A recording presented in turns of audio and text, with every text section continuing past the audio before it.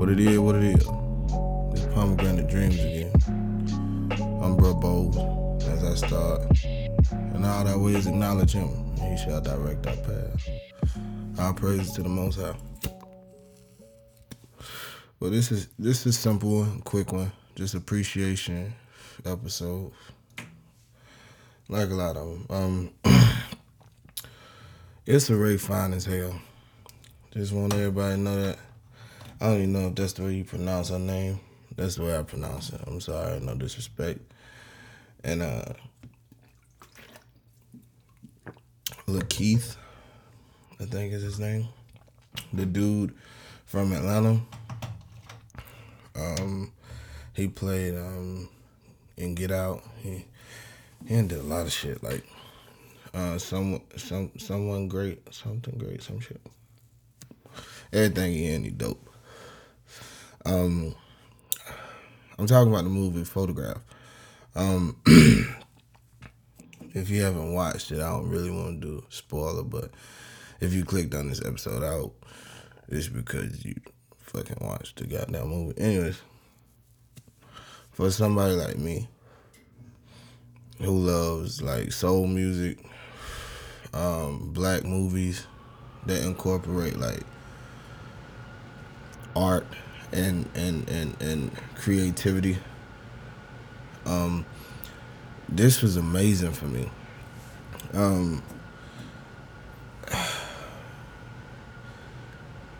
The music alone, like I knew every song that was played, and like nowadays, the music that be on a lot of these movies, I don't really know them because I don't really listen to that shit. But the shit that was on here was like my shit, so that already was intriguing. Like it's part of the movie where he picks up the Al Green record, which they end up playing it when they get to her crib, and she's dancing to it or whatever. I just thought the music itself was dope. Even like it's always like they play songs, but then they do like the background music in certain scenes, and it was jazzy. I probably could have figured out it had something to do with Robert Glasper. It was just dope. It was dope. Even like with the older scenes that were like supposedly during the 80s when it was talking about her mother and her photography and shit. Like you heard the Whitney song and shit. Like it was 80s music that I fuck with too. Like so it was really dope.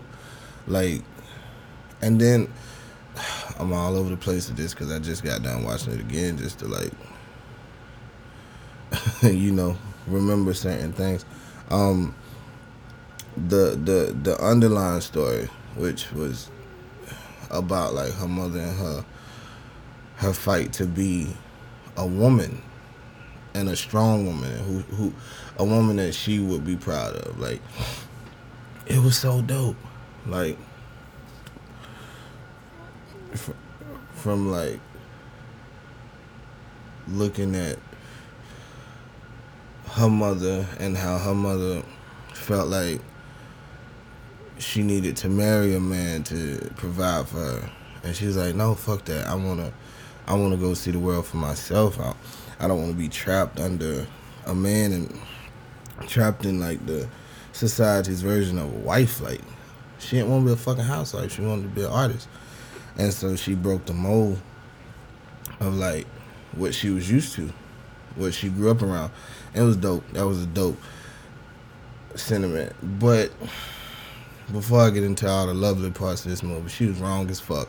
She was wrong as fuck, and I'm acting like this shit really happened. But anyways, she was wrong as fuck for leaving that damn man. He was understanding. She knew he loved her. And I'm gonna tell you, pride is one hell of a motherfucking thing. I know it's a movie, but in real life, pride is some bullshit. And a lot of times it keeps you away from the shit that you love. Like it's some bullshit. But on the other hand of it, you have to have some sense of pride to even exist. I feel like, so it's a silver lining, and it's very hard to decipher the median. Like you either on one of the other sides. It's just fucked up. But anyways, I was so fucked up when she left. And even the story of the love story, which is pretty much like the base story of the movie, man, Issa Rae's so fucking fine. Like, and their chemistry was so dope to me. It wasn't like over the top. It was real subtle, real simple, and it was love, like falling in love, and that's a wonderful thing. Like, and if you're a motherfucker like me, that shit don't happen often. You get a couple tries at it, goddammit, and you hope that one sticks. But just like the moments that they had where they were just walking in the road together, you know, and talking. They was at the jazz lounge, and they was just like close to each other, like the closeness of it, the tenderness of it. I feel like we lose a lot of that shit because we want to be so fucking tough all the time. We want to be so hard all the time. We lack the simple shit that comes with like falling for a motherfucker. Like, man, the way they would just sit so close to each other, they would stand so close to each other, and you know I'm a hopeless romantic any fucking way, so shit like that do it for me. But I feel like the movie was really underrated because, of course, I read like tweets and shit about it and Facebook posts when it first came out, and I was like, motherfuckers was dragging it kinda, and I was like, when I watched it, I was like, did you not like catch this shit? Like, how many times do you see a black movie when they pick like the perfect people for roles, and like it was done so fantastic. like back in the day, you had like Eddie Murphy. He was good at that shit. Like just picking people for roles and everybody being beautiful and healthy, and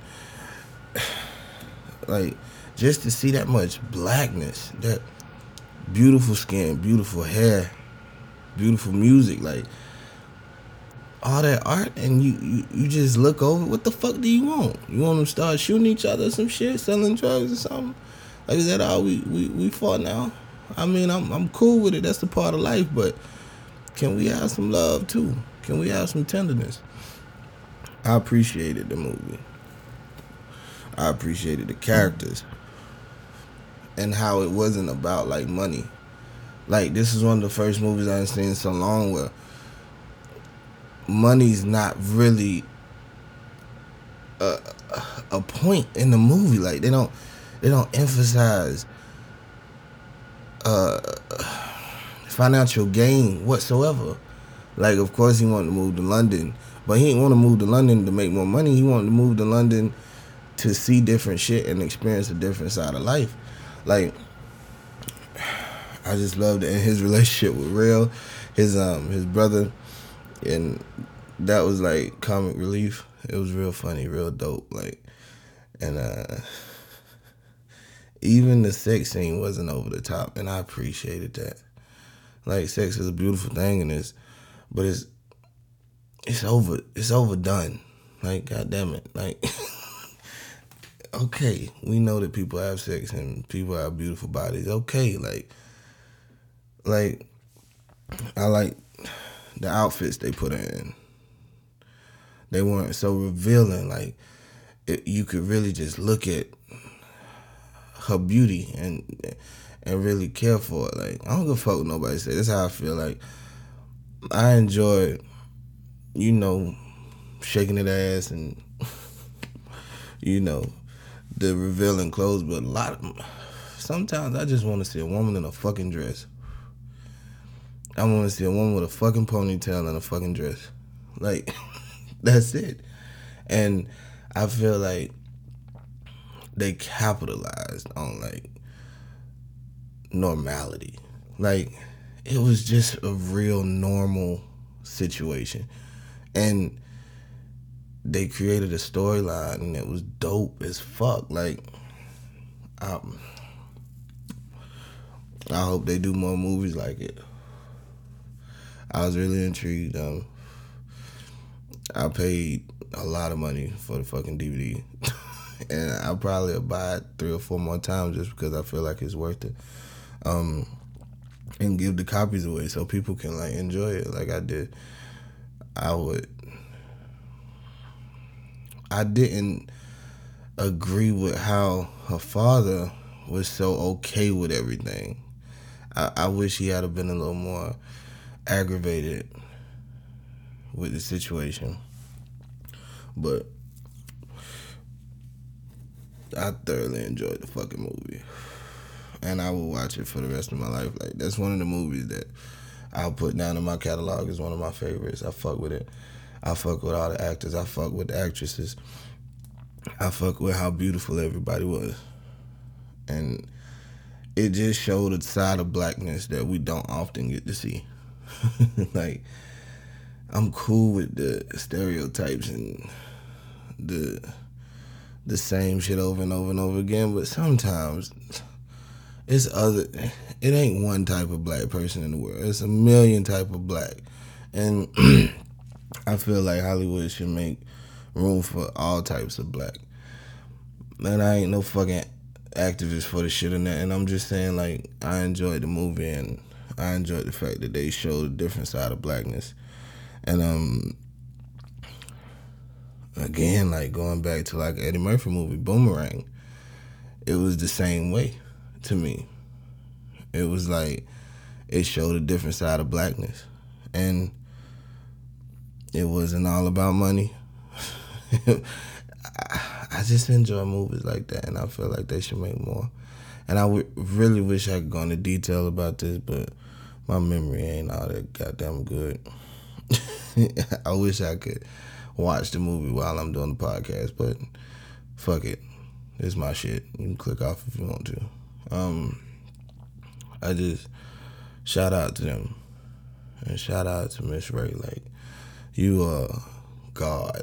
Like, I love you, and I hope you live for 1,000,000 years and create all the art that you want to create. You can't do no wrong in my eyes. And Mr. Lakeith, I think that's what you say his name. Dope as fuck. Dope as fuck. I watch anything that some bitch playing. So keep fucking making movies. Keep fucking making movies. And I think I'm gonna end it off there. And I should be coming with a new one about Lovecraft Country and what I what I think about that series. Fucking dope ass show. Got Courtney B. Vance in it also. Dope to see him acting. Y'all go buy the movie. Go fucking buy it, man. Don't fucking Redbox it. Don't rent it. Fucking buy the movie. Show it to your kids, man. It's kid friendly in my opinion. Outside of the one little sex scene, shit, they done heard worse. So fuck it. Go buy the movie, man. Invest in black culture.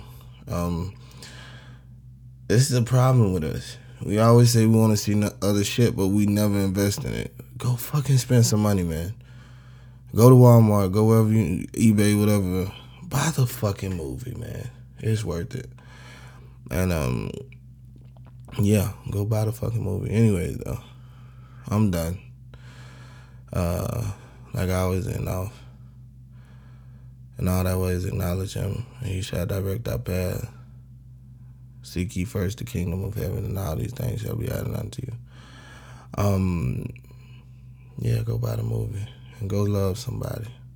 Peace.